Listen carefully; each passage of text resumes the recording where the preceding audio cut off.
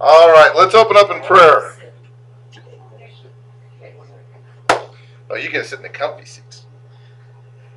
Dear Lord, thank you so much for this morning. Thank you for the opportunity that we have to have a Sunday school class for every age group. Thank you for the opportunity that you give us to interact with one another, cross demographics, to interact with your word, to interact with the history of your church.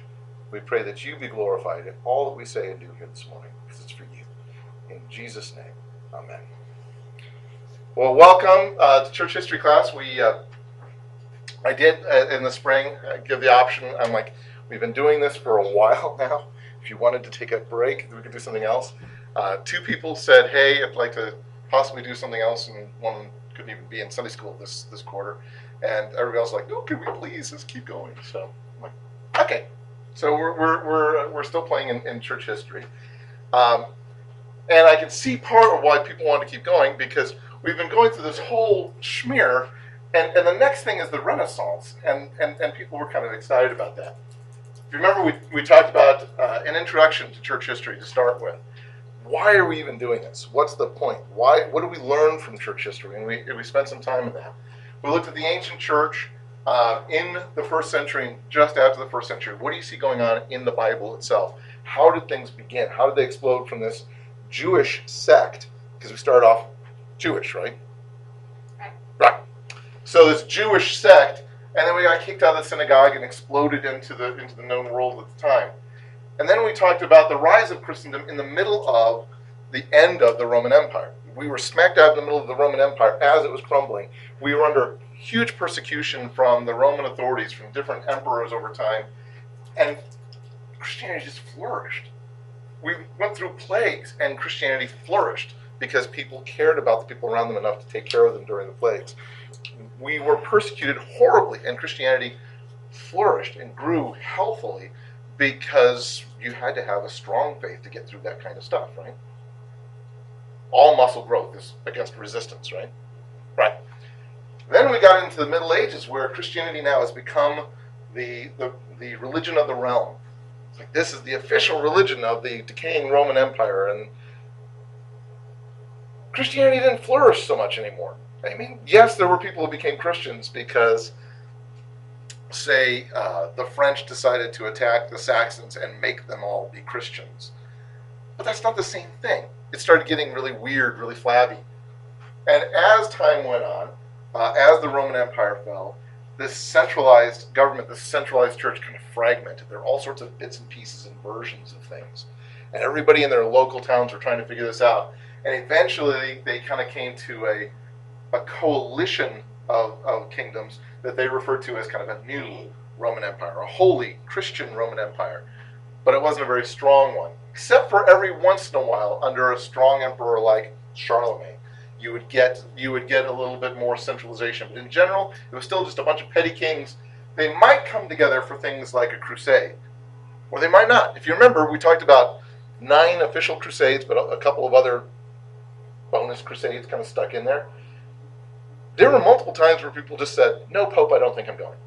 Or times where they went simply because they wanted to get back at Constantinople, another Christian city, or because they wanted to get gold or power for themselves. We've just finished the Crusades. We've just finished talking about this armed attempt to spread Christianity, and not even necessarily Christianity, Christendom. What's the difference?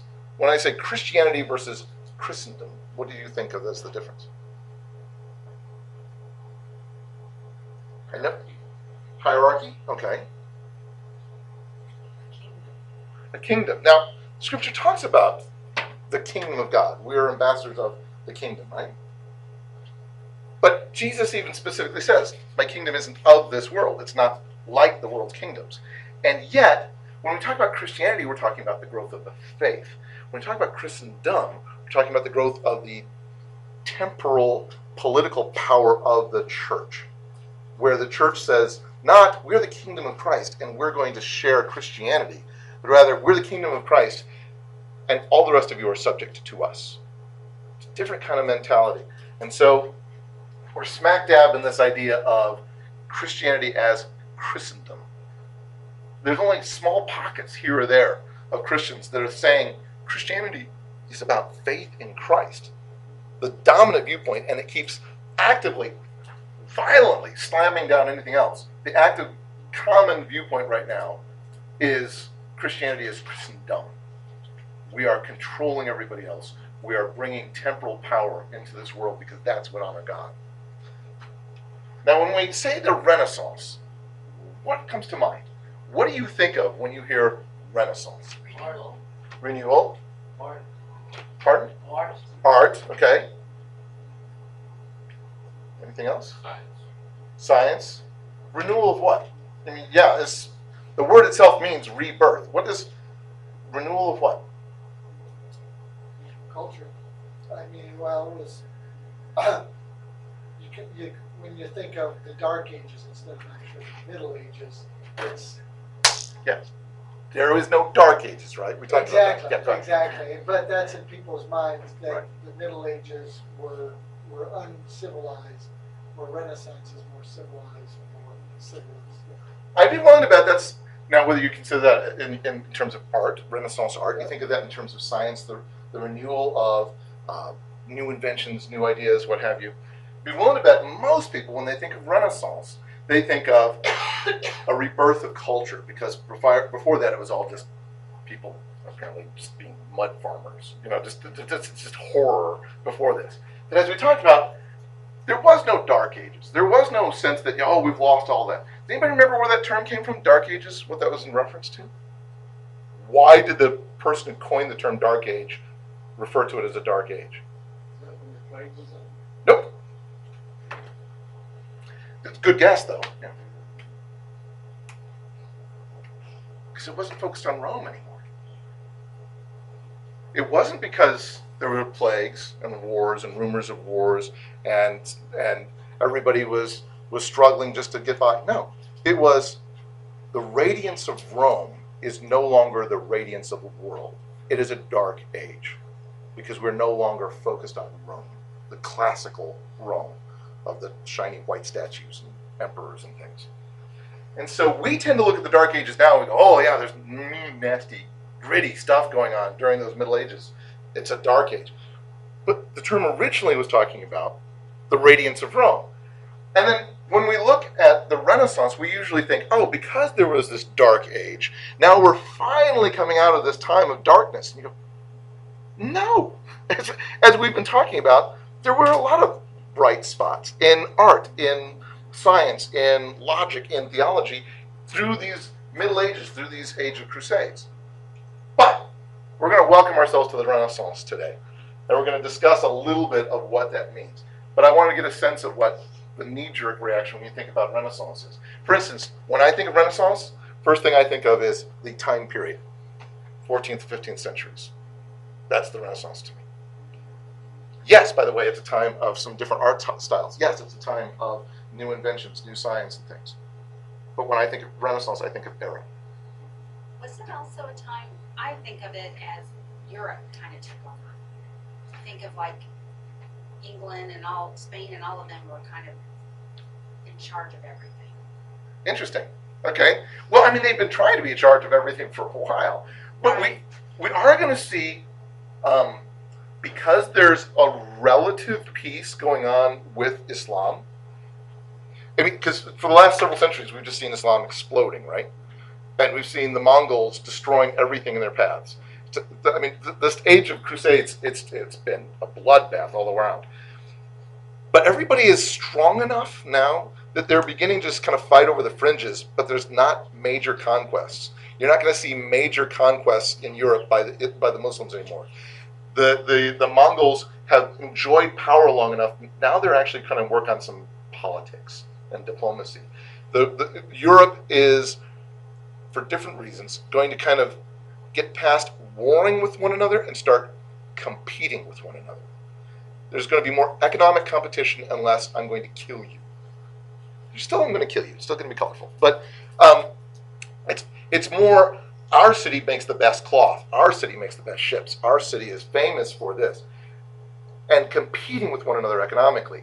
And as a result, since you can actually have diplomacy with Islamic empires in the East, and since we're competing with one another economically, you start to see a rise of capitalism, where it's like, I'm going to make a lot of money because I'm going to buy your ships that you have no good cloth for and no good goods for. I'm going to buy your ships or rent them. I'm going to send them over here to this Islamic country. I'm going to pick up stuff that we can't get here in Verona, and then I'm going to bring it back here and sell it at a profit. Capitalism starts to rise. Everybody starts making more money. And as a result of that, yes, you're going to see this age of empires as these different countries, whether it's Spain or Portugal or England or France, start carving up the rest of the world as they discover it. That's going to happen a little bit more later on, but the beginnings of this we're going to see this now in the Renaissance. So yeah, it is kind of the beginning of Europe going, the world is mine. So, oh, little Portugal. It's like that big, right? Portugal's like that big, owns tons of stuff around the world. Why? Because of what we're going to see start happening here. Okay. First of all, when you think of the Renaissance, there's this huge intellectual, artistic explosion going on, right? Okay, I can't get very far before I have to have the funky teaching moment. Get one line, and I got to stop, because there's some debate about this. And yes, I vetted this past Sarah. I'm sorry that she's not here, but I talked with her about this, and she understood where I was going with this. There's some debate as to whether or not there really ever was such a thing as a capital R Renaissance as such. There was an Italian artist named Giorgio Vasari who first used the term back in the 16th century to talk about how Italian artists are bringing out this new Rinascimento, this Renaissance, this rebirth. We here in Tuscany are the only ones who are really, creative. So it's a little bit self-serving here, right? But he's saying what we're doing is we're abandoning this vile medieval Gothic style because this is horrible. This is just horrible. I kind of like it, actually. I'm a big fan of Gothic architecture. But it's horrible because it's old. This is the way we've been doing it for a couple of centuries now. And this is not a new 20... For those of you that think the 20... What? Yeah, exactly. Yeah. For those of you that think this is a 21st century mentality of going anything old is bad. No! It's a Renaissance mentality. No, we've been doing this we want to do something new and special. So what do? We look back to the classics. I want you to stop and think about that for a second. It's not that this is old, it's that it's recently old. It's not old enough. Because if something's from the 30s, you look at it and go, ooh, an antique. If something's from the 70s, you go, ooh, tacky, right?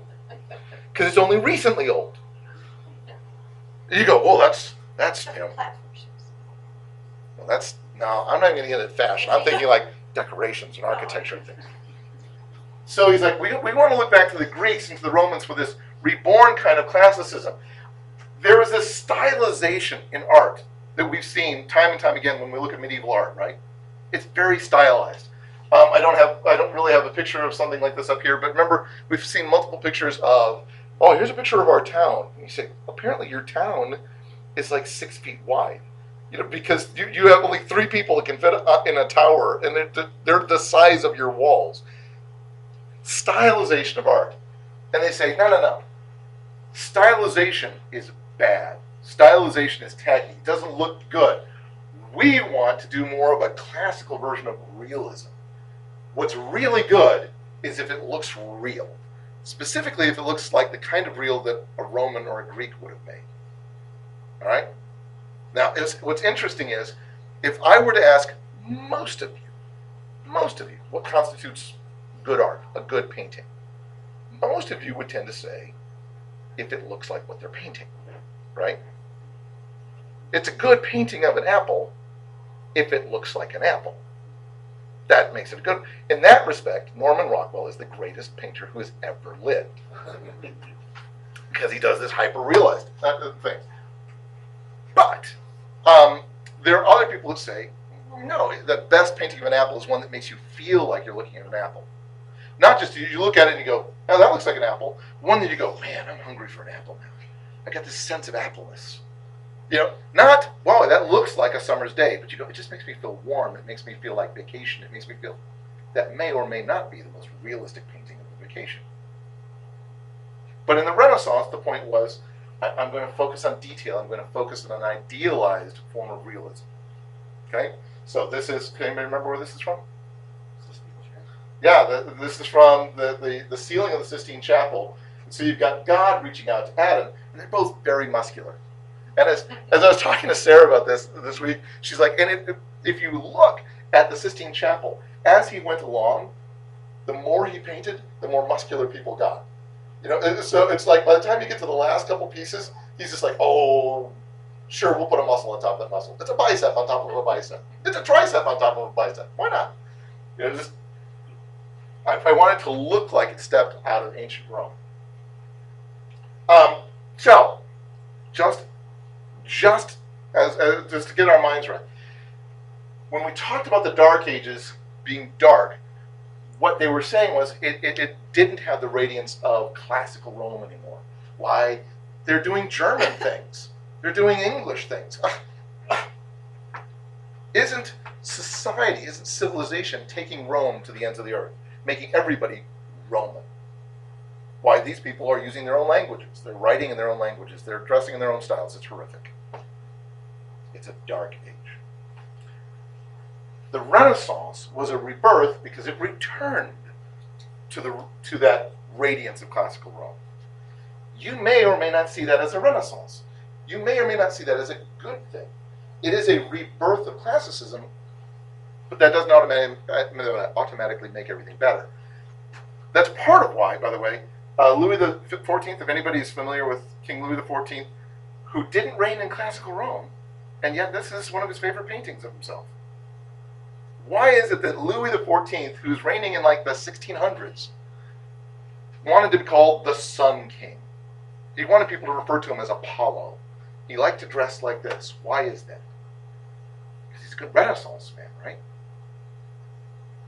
Okay. But he's also a nut, but that's a whole other thing. But there's a reason we say Renaissance in French, as opposed to Rinascimento. The term was actually coined in 1855 by a French dude named Jules Michelet. He was talking about this time being a renaissance, a rebirth. He didn't care the less about art. It had nothing to do with art, nothing to do with science. He was saying it's this rebirth of classical Greek democracy, because he was a big proponent of the French democratic movement. So he's like, ever since the 14th century, we've had this rebirth of capitalism and new rights for the rising middle class. A rebirth, just like it was back in Greece, right? That's what he means by Renaissance. So we take Vasari's comment about his art, we take Michelet's comment about the politics, and we say, yes, the entire era is this rebirth of wonderfulness. Neither one of them meant it like that. What's interesting is he totally glosses over Renaissance kings who are extremely elitist, like Louis XIV, right? Who's sitting there going, I'm the Sun King, you're all peons, and if I want to step on your face, I get to because I'm the king. Make this beautiful palace of Versailles while my people are starving. Kiss me. That's this guy, a Renaissance man. They completely ignore Louis XVI, husband of Marie Antoinette, of Let Them Eat Brioche, right? She didn't say let them eat cake. She said let them eat. What's brioche? Cake. Well, it's halfway between cake and bread. It's sweet, soft, funky bread. But do you remember what the context of that was? Yeah, but why did she say it? She's quoting someone else. Technically, she's quoting someone else. Actually, someone else is the one that said this, but she's famous for it. And it did echo her particular mindset. But I think it's her aunt, actually, that she's quoting his aunt, that she's quoting here. When people said, you do realize that people are starving. I mean, you're eating these big, lavish foods and leaving half the food on the table. Your people are starving. They have no bread to eat. She's like, they have no bread? Yeah, they have no bread. She's like, let them eat brioche. I don't understand. If they don't have bread, let them eat cake then. It's like, no. When I say they don't have bread, I mean they don't have anything. Not, well then, why don't they go to, if they have no bread, why don't they go to the pantry and get something else? They don't have a pantry. No clue what was going on in the common man. Nada whatsoever. So you kind of have to ignore all these if you're saying that ever since the 14th century, everything's been getting more common man focused and things. And ironically, Karl Marx specifically was saying, yeah, everything's been going downhill since the 14th century. What with this rise of capitalism and the rise of the middle class. That's pretty much a horror. So because to him, he's like, yes, that you get this middle class that makes their money off the lower classes is pretty much the worst thing I could possibly think of. Yep. So is the Renaissance a good thing or a bad thing? Is Michelet's version of the Renaissance a good thing or a bad thing? And even when you're talking about art, there were Cubists who came in the 20th century, like Braque and Picasso, who said, actually, the Renaissance had this bizarre focus on realism and having a fixed perspective. The Renaissance was a time when we started clamping down on artistic expression. The Renaissance is the death of artistic creativity. We need to break free of the Renaissance. So is the Renaissance a good thing or bad thing? Is it better art than the Middle Ages because it's less stylized? If you ask me my preferences, I'd say sure, because it looks kind of silly to have somebody roughly the same size of the city you have them standing in. It's like, yes, it's a Lego town. But is it better or not? It's kind of up to the eye of the beholder, right? A lot of politicization of this. A lot of people who have a lot of access to grind about the Renaissance and exactly what that means. Still, other historians say there's not even a bright line. You can't even say, well, because there were a lot of changes, but they weren't necessarily good. There is no bright line of change. It's just this constant sense of progression. There had already been renaissances under kings like Charlemagne, right? We've even talked about the Carolingian Renaissance. He instituted economic, political, educational reforms.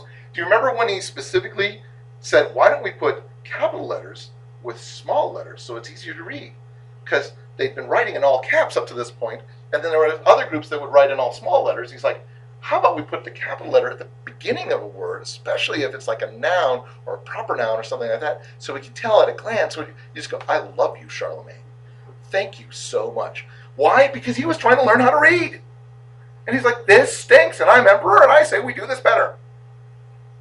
And I love this man for this. And for nothing else, I love him for this. It makes it so much easier to read. Or do you remember Alfred, the king of England? Defended England against the Norse, codified laws, educated judges. Everybody was going to be educated. His judges weren't just going to pass what laws they thought they should pass. He's like, no, we're going to have books where the laws are written down so everybody is always under the same law. And I'm going to make you read those books so that you keep the laws the same. I'm going to base it on scripture. In fact, I'm going to create a public school system that was the basis of what we consider the public school system now. So much so that the literacy rate in medieval Dark Ages England was better than it is in America today. The medicine in Dark Ages England, the battlefield medicine in particular, in Dark Ages England, was better than it was in the rest of the known world until into the 20th century. I mean, they were doing brain surgery on the battlefield during the Middle Ages, and people were surviving it. If you got shot in the Civil War, it's almost certain that you're going to lose that appendage and probably your life. If you just got shot in the leg, yeah, you're going to die. I could get hit and they rip a section out of my skull in the Middle Ages and I'm going to survive it. And yet we tend to look at it as the Dark Age. Like, no, wait, there are already different renaissances. Remember Otto? I love Otto. Otto is this great guy who saved a princess locked in a tower. Every courtly romance fairy tale based on Otto and Adelaide, right? Cool story.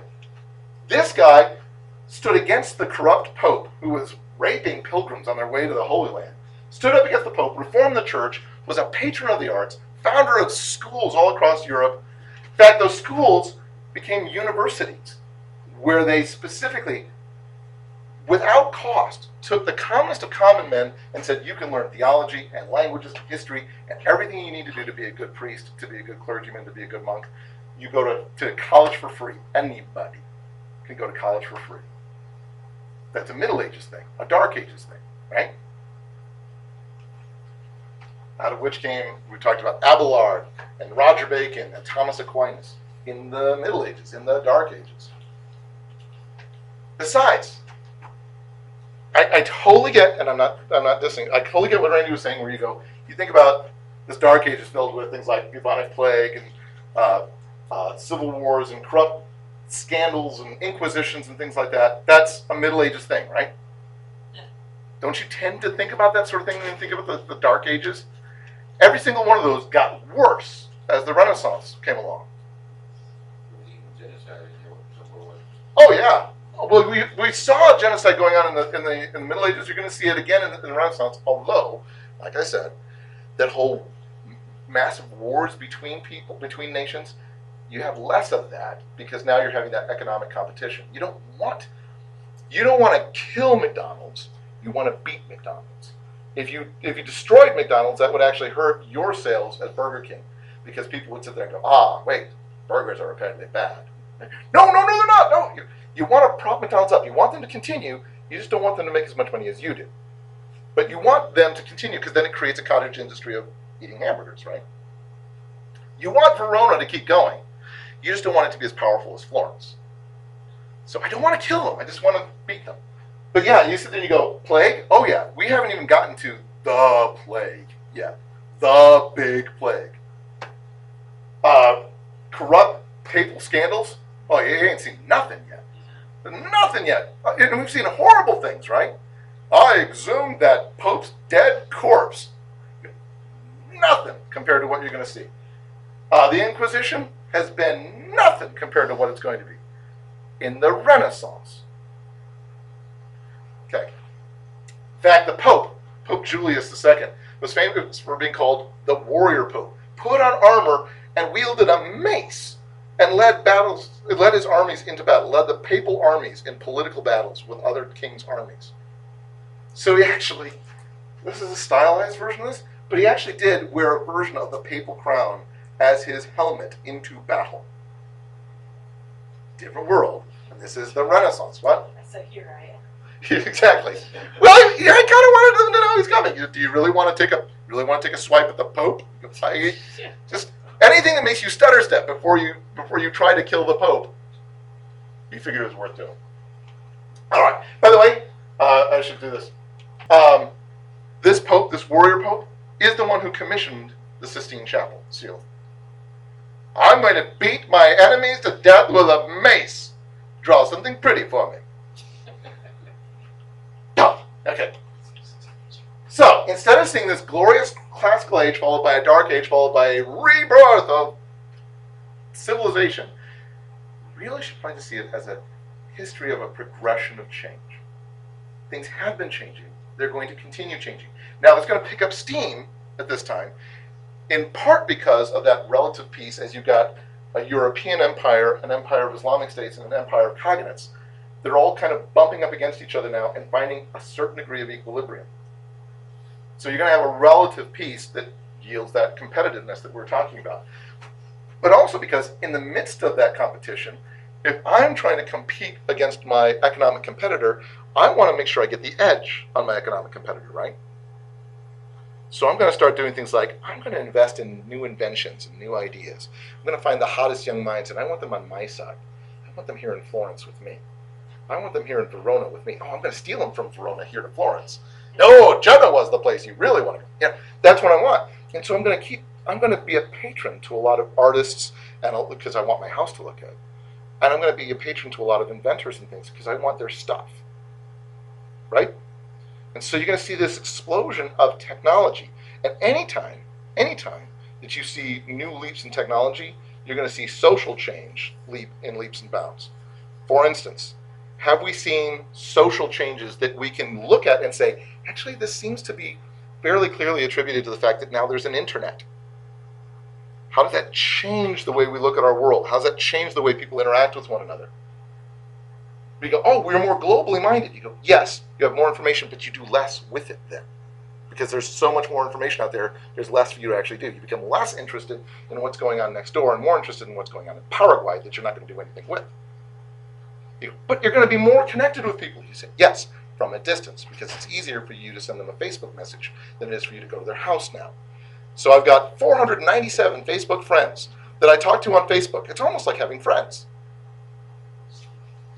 I used to have 6 or 7 friends I used to get together with on a regular basis, and we actually saw each other's faces. I do see his face because he took a selfie and put it on his Facebook page. It changes things. Technologies change things, for good or for bad, but it changes things. So,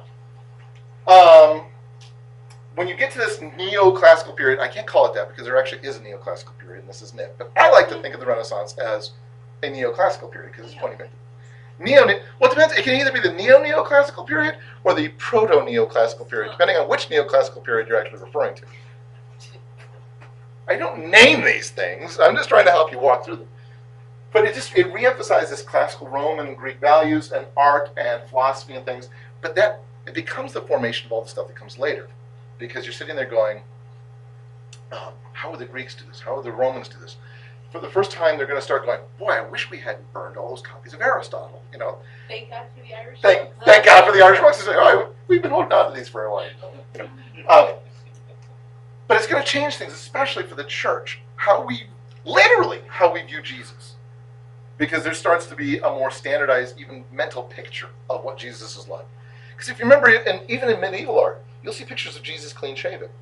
You'll see pictures of Jesus with short hair. You know, once you get into the Renaissance, they go, no. He looked like a guy from the Renaissance. For some reason, this question came into my head. Was there ever a claim that someone had a drawing of Jesus besides the? I think there was. I think there was something where they're like this. You know, somebody. It was like from the first century, and it turns out no, it really wasn't. But we don't know what he looked like, other than the fact that he had a beard. Pardon me? Well, because he was a Jew, although in the first century there was a lot of movement amongst the Jews to look like a Roman, keep it clean shaven things. But the Bible does talk about they plucked out his beard. You know, and so you go, that's about it. That's about all we know about what he looked like. He probably was a relatively big guy because people seem to be able to see him in a crowd. He's probably a relatively big guy because he was a carpenter / possibly stonemason, whatever that tecton, whatever that word means, carpenter or stonemason. Yeah, that's about all we know. But again, there's a picture of him right there there. it is right there. That's right there. Does anybody know what painting this is from? Yeah, it's Da Vinci's Last Supper. No, but it is The Last Supper. And this is me being snarky, because this is what we always think of as Da Vinci's Last Supper. When we get to it, it's not going to look anything like this. That's going to be in a couple hundred years. So, it deteriorated a lot. And that actually is germane even to us today, because you'll have, and we'll talk about this in a couple hundred years, but you'll have books like the Da Vinci Code that will say, look at this picture of Da Vinci's Last Supper. You go, that is not Da Vinci's Last Supper. But neither here nor there. We actually got to get to the notes, because remember, this is a class of, that was just an introduction to the Renaissance, okay? Half an hour's introduction to the Renaissance. Because I promised Sarah I would do it, and I promised her I wouldn't take the whole hour. So, tell her I did good. Anyway, so, we're into the 14th century, by golly, and that's the beginning of the Renaissance, by anybody's estimation. 1302, Pope Boniface VII. This guy's awesome. Issued his Unum Sanctum Bill. I'll tell you about that here in a sec, but to give you a little bit of background. Well, here it looks like ULL. That's Okay, no, it's Unum. no, Bull. you said Bull. Bill. Yeah. Bull. Did I say Bill? Bill. Bull. Don't listen to what I say. Look at what I wrote. Bull. Bull. I'm talking about Bull. Papal Bull. The Papal Bulls are these encyclicals that the Pope sends around to tell people policy or theology from the Pope. So, anyway, yes, Bull. I didn't mean Bill. I mean Bull. So anyway, Boniface come to power about 10 years before by having an extreme conversation with Pope Celestine V, who was then reigning from Naples, because that's where he's in Naples, because that's where the Roman pontiff is, and the emperor of the Roman Empire is up in Germany. Anyway, but he convinced Celestine to resign because he's like, well, he talked about some very complex political arguments and complex theological arguments, but not the least of which is that he's like, you do realize nobody can ever be perfect. And the Pope is supposed to be perfect. How can you be the Pope day in and day out without being perfect? Now, you mess with somebody who's rather weak-willed and has bad theology, and that's going to mess with them after a while. It's like, you speak from the papal throne, and the moment you speak from the papal throne, we've already talked about this, when you speak ex cathedra, sitting in your fancy pope chair, what does that mean? That's absolute truth. Absolute truth. You cannot question it. You are absolutely infallible. You have to be absolutely perfect. When you speak from the papal throne, that is the very word of God. Nobody can question it. Celestine, do you really feel comfortable with doing that? Do you really feel like you can speak the very word of God that is absolutely unquestioned? You're perfect? No. Maybe you should step down. I think I should. I think we should all nominate Boniface. You go, yep. So Boniface becomes powerful. And he did it not because he was devout, but because he wanted power. In fact, he's been quoted as saying, to enjoy oneself and lie carnally with women or with a boy is no more a sin than rubbing one's hands together. Because what really matters to God is that you enjoy this life. You enjoy this world. You do what makes you happy. You were built to have abundant life. Enjoy it. What? Austine's name. Do we run into this today? Okay, fine, I'll show you. When we obey God, we're not doing it for God. I mean, that's one way to look at it. We're doing it for ourselves. Because God takes pleasure when we're happy. That's the thing that gives him the greatest joy this morning. So I want you to know this morning, just do good for your own self. Do good because God wants you to be happy. When you come to church, when you worship him, you're not doing it for God, really. You're doing it for yourself. Because that's what makes God happy. Amen. I like that picture. There you go. Joel Osteen's wife, Victoria, right? Biggest church in America, isn't it? I think so. Biggest church in America. Do we still have this theology today? No. It's about you. Yeah. It's about you. What makes you happy? Don't do it. This is I had to show you this because this is the antithesis of everything we're talking about in our services in the last month or so, isn't it? The absolute antithesis of everything you're going to hear me talking about for half an hour later. So, Boniface immediately moves the papal court back to Rome, where he begins politicking against the families who are exerting power there. He's like, no, we're going back to Rome because that's where everything's hopping. That's the capital. Actually, it isn't the capital of anything. Yeah. But that's where all the rich families are, and that's where the church is going to go. In fact, he took sides in a civil war within the Colonna family, which is a big, powerful family there in Rome, declaring that this powerful cardinal, Giacomo Colonna, had no right to disinherit his brothers. He's like, nope. That's wrong. And Giacomo says, it's my money, it's my household, and my brothers were doing things that they don't deserve an inheritance. And he says, nope. Because the brothers assured him that if they got the stuff back, if they were to get their inheritance, they would give massive kickbacks to Boniface. And so Boniface says, all right, I'm going to excommunicate the cardinal. Giacomo responds with accusations saying, yeah, but Boniface's papal reign is illegal because if you remember, it's still technically on the books that bishops don't get to retire. Do you remember that from earlier church? We see that in a couple of church councils. If you're a bishop, you don't get to retire. If you're a bishop, you don't get to go to a different bishopric. You're there. You're there for the long haul. You're there until you die. Celestine is still technically pope. You don't get to be pope. He tried that at least. So Boniface sent papal troops against the Colonna family. And so the troops started attacking them. In fact, by the time you get a year later, the Colonnas are like, fine. We'll surrender. You've burned a lot of our stuff, but we'll surrender as long as you promise that the lands and the family are going to be spared. You know, if you promise that this really is the end of fighting, we'll surrender. And the Pope said, absolutely. All I've ever wanted was peace. And so they surrendered, at which point he put them all to the sword and burned their towns to the ground and laid salt in the dirt. And he said, everything having to do with the Colonnas is anathema. Don't even speak about them again on pain of losing your salvation. I love Boniface. He's still not the worst Pope we've got. He also brought French troops in to quell an interfamily feud in Florence. Kind of a big thing going on in Florence. He did so at the same time that he was meeting with a representative of one of those families. Because he's like, I want to work on this peacefully. Come to Rome, let's talk, let's discuss this. And at the exact same time that he's sitting there talking to this representative, he's bringing in French troops to actually actively kill everybody involved. The guy that was that representative was an intellectual named Dante Alighieri. Now, funky little teaching moment. Dante is one of the first of what we refer to as a Renaissance man. And I know you've heard that phrase, right? A Renaissance man, a widely accomplished polymath who has interest and training in several different fields. That's the most succinct way I can say Renaissance man. Somebody who has been educated in a bunch of different things. They're not just a good soldier, they're a good soldier, an inventor, and poet, and flower arranger. Renaissance man, all right? That's what a polymath is, somebody who has lots of interests and lots of abilities. So, anyway, he was born into the Guelph family, which is an Italian version of the Welf family from Bavaria, who supported the Pope.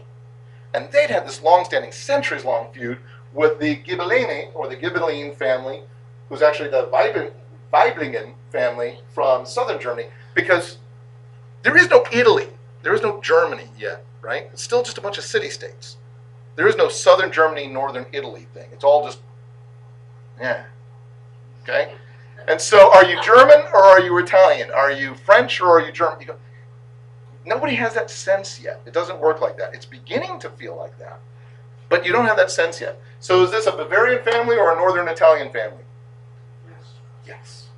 And exactly how you pronounce the name depends on where you're actually standing at the moment, physically. So he was part of the Guelfi. He was part of the Welf family, who supported the Pope. By the way, Romeo and Juliet, set in Verona, right? And it was about two families, the Montagues, who had supported the Ghibellines, and the Capulets, who had supported the Guelphs. So this is a thing, right? It's bigger than the Hatfields and McCoys. I originally was thinking, oh, it's like the Hatfields and McCoys. Here in the United States, everybody knows about that feud.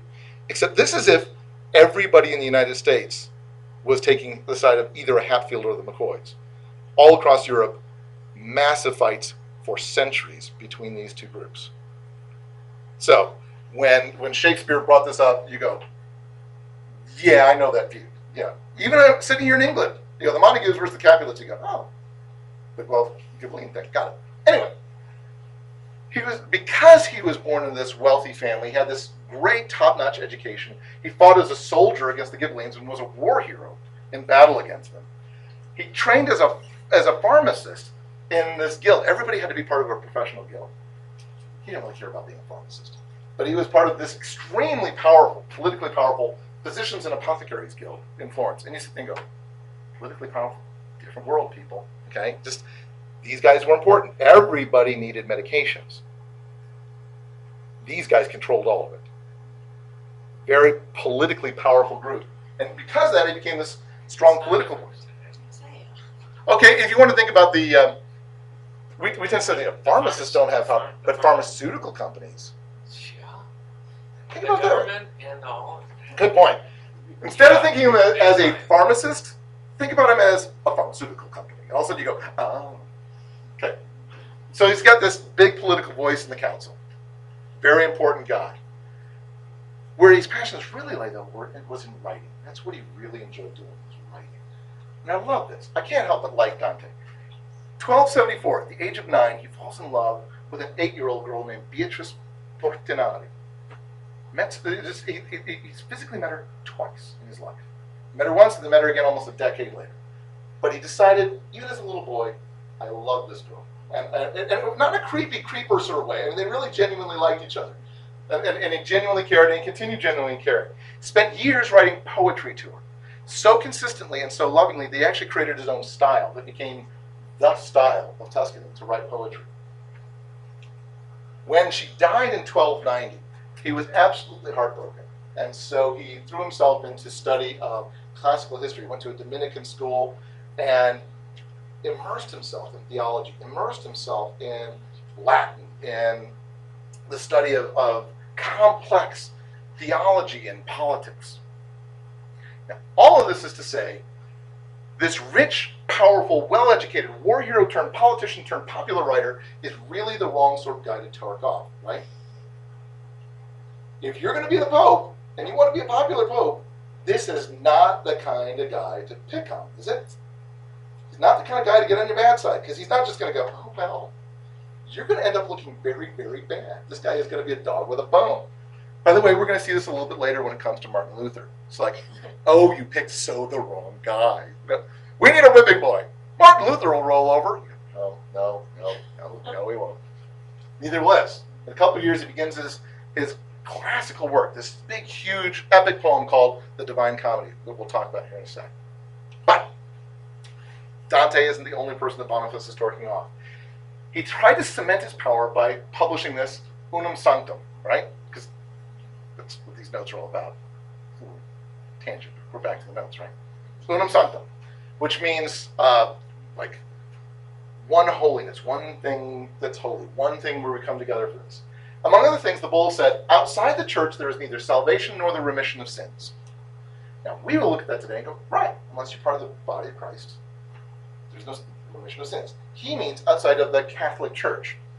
You cannot be a Waldensian, you cannot be an Albigensian, you cannot be Eastern Orthodox, you cannot be Nestorian and be saved. If you're not Roman Catholic, in fact, I don't even think those Celts are going to make it.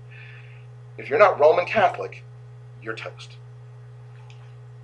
Since the Pope is the unquestioned head of the Roman Catholic Church, we declare, we proclaim, we define that it is absolutely necessary for salvation that every human creature be subject to the Roman Pontiff. It does work out nicely that way. By the way, he said this from the special magic chair. Yes? So, was the bull also establishing that Pope is unquestioned head of the whole church, or was that already determined? No, they determined that. We've already talked about that, yeah. That was already, yeah, okay. Galatius, other people have said that sort of thing for years. No. Well, that's what I thought. I mean, that's just a given. And to be honest, by this time, the vast majority of Catholics would agree with that. The vast majority of Catholic bishops are like, fine. Yeah, if you're part of the Roman Catholic Church, the Pope is the head of it. Okay. Now, there's a lot of people not part of the Roman Catholic Church, or people that were part and then stepped away because they didn't agree with this. But if you're part of the Roman Catholic Church, you're going to agree with this. Thus, the Pope holds ultimate power, both politically and spiritually, over every human being, over the entire world. And anyone who believes anything differently is in danger of losing their salvation. The Pope actually has more power than the Emperor. The Pope has more power than the kings. If the Pope leads armies, he can do that. He has political power. He has complete authority over every human being on the entire earth. Do you agree? If not, burn in hell. Yes? You get from the church, being the vessel by which kind of you know God or get to God, and this one dude having political power over everybody. Like, what does the political power have to do with it? Okay. Other than the fact that he wants it. Well, okay, there you just answered your own question. But, well, so I stand in this circle. The only way you're ever going to be saved is if you stand in the circle with me. I am the absolute unquestioned head of everything that happens in this circle. Right? You can't question anything I say about anything, especially if I'm sitting in my special magic chair in this circle. And so you come and stand in this circle with me, that means you're under my complete and utter authority over everything. Everything. If you don't stand in the circle with me, then you're going to burn in hell. And if you try to stand in the circle with me and say that I'm not in charge of absolutely everything about your life, I'm going to keep doing this. I'm not in charge of absolutely every part of your life, then I'm going to kick you out of the circle. By the way, if you're not standing in the circle with me, you burn in hell. Doing it like that reminds me of kids on the playground. There is a reason why. It is kind of immature. Think about it. Isn't that something that you do when you're 5? Down there, I'm totally in charge of everything. We're going to follow all my rules now.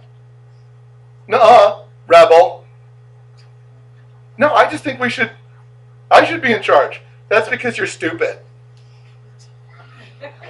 Billy! I guess I'm with Bucky, I guess. Yes, Billy's with me, which makes Billy special. Really? Okay, Floyd, you're wrong. Billy's right. Yeah, Bucky and Nick. Anyway. It is, it's crazy. Okay, Edward I, we've seen him already. Longshanks, right? This absolute tough guy of the Ninth Crusade. immediately withdrew his protection of British clergy. He's like, oh, you know how you've always been under the protection of the crown? We make sure nobody robs your monasteries and all that kind of stuff. You're on your own. Because how it's a political rivalry. He's just like, you want to have some sort of rivalry with me? Your papal troops are important. Send your papal troops to England then. See how that works. By the way, I'm going to put a sign in front of all the monasteries going, free food, free gold, knock yourselves out. Get through the door, it's all yours. Philip IV of France said, nope, no French funds are going to leave the country of any kind. Oh, I guess that does restrict our giving to Rome. All tithes cease from French territories. And if you remember, France at this time is pretty much all of the western half of Europe. It's like, none of this goes to Rome now. None of it. Boniface excommunicates Philip. I told you. You get kicked out of the sandbox. Kicked out of the sandbox. Philip says, ain't your sandbox. I refuse to believe it's your sandbox. You're a heretic. You're a sinner. You're a fraud. Okay, I'm going to call together a council. Archbishops, what do you think? Is this the Pope you want to stand behind? Do you want to stand behind, say, the most important, powerful kingdom in Europe? And truth and God? Or this wacko? Yeah, poor Bucky. 5 archbishops, 21 bishops agree with Philip. Boniface goes, no, I'm totally in charge, I'm totally in charge. By the way, anybody doing that is not in charge, right? That's never happened. So Philip sends his troops backed by the remaining Colonna family, who strangely enough have a bone to pick with the Pope, right? And no lands. So they're renting themselves as mercenaries. And Philip goes, I got a job for you. Wow. Arrest the Pope. Make an offer you can't refuse. That's right. Say that with a French accent. And yes! And by the way, because language is important, you're starting to have a French accent. Up to this point, it's pretty much been everybody in France speaks German. You're starting to have a French accent. Starting to have uniquely French words. Anyway. So, arrest the Pope. Go arrest the Pope. Supposedly, one of the Colonnas, this is kind of a famous moment in history, slaps the Pope in the face. Because he's like, how dare you call yourself Pope? You absolute slime. So, he's tormented for 3 days. Nope, they refuse to feed him. There's different versions of this as to whether they physically torture him or not, but they definitely do various nasty things to humiliate him over the span of 3 days. And then they send him back to Rome in chains to show everybody this shackled excuse for a pope. Where he died after gnawing through his own wrists to release himself so that he could bash his skull against a stone wall until he died. Oh. And that's the end of the Pope. Welcome to the Renaissance. Okay? I love this. You go, this isn't even like a modern photograph. This is a contemporary thing of the time. Go, dead Pope, nod.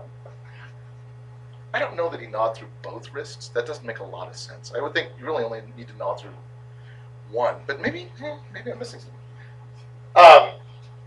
Very nasty end to a very nasty guy. In fact, as I told you, we get back to Dante. Let's end with this. Dante's working on the Divine Comedy, this epic poem divided into 3 books: the Inferno, the Purgatorio, the Paradiso, talking about this fantastical trip through hell and purgatory and heaven.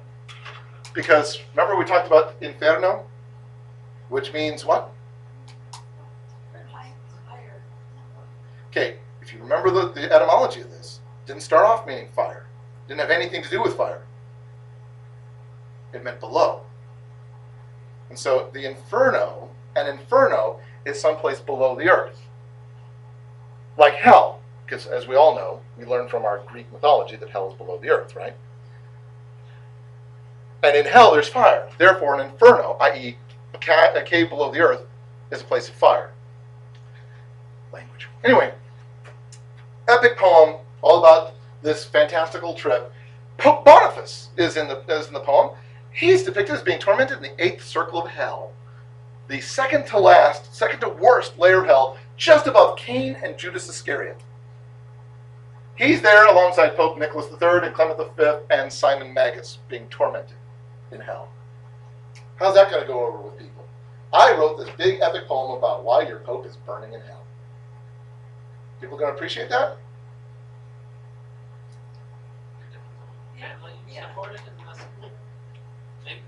It was the most popular book in Europe for centuries. So popular in Italy, in fact, that it actually created, it was credited with making the Tuscan dialect that it was written in the standard dialect of Italian. Dante is known as the father of Italian, the language, because everybody read this book and everybody said, that's the way I speak now, because of this book. One book, well, 3 books, one trilogy of poems created a standard language for Italy. It's that popular. And Boniface is on the 8th level of hell. For the first time, it's actually popular, humanistically popular, to denounce the power of the Pope. To stand there and go to Rome and have everybody cheer. Do you think that's going to be important as we continue on and move toward the Reformation? Yes. Was it published as one like tome, like here it is, or was it like put out, you know, in sections, like Lord of the Rings or something? If I remember correctly, and I don't quote me on this, I think it was published as one big old chunk once it was all done. And do you recall the year? It would have been between 308 and 1308 and I think the 1320s, maybe the teens, but I think he worked on it for a while. That's a good question. I don't know. He worked on it for like a decade, and then put it all out there. If I remember correctly, I suppose possibly you submitted different parts, but I don't think so. That at least wasn't how they tended to do things back then. You didn't think of it as a trilogy. You know, if you like this one, wait another year and you'll love the next one. You know, it's not Michael Crichton. He's just more like, you know, I'm breaking it out this way. But if you think about it, you go, for as much as people hated the Albigensians or the Waldensians because they were against Rome, they loved Dante, in part because he did it so artfully, but in part because they realized how rotten the Pope had gotten. And so, like I said, you're creating a foundation for the Reformation. Different people have tried to reform the church up to this point, but you're finally creating a foundation for the Reformation by being this stupid, by torquing off the wrong people, and by being so politicized as a pope that you're basically flinging your Christianity to the wind to embrace a Christendom that you yourself are bringing about your own Reformation. More about that next time. Let's pray. Dear Lord, I thank you so much. I thank you that there's nothing new under the sun. We still struggle with the same things. We still struggle, not just the Catholic Church, not just the Baptists, not just the Lutherans. Every congregation still struggles with a lot of the same issues, a lot of the same thoughts. And we pray, Lord, help us to seek your face. Help us to think your thoughts. Help us to be led by you. Not by politics, not by expediency, but by wanting to honor you first and foremost. In Jesus' name, amen. The question to me would be at this point, so Boniface is dead. Uh-huh.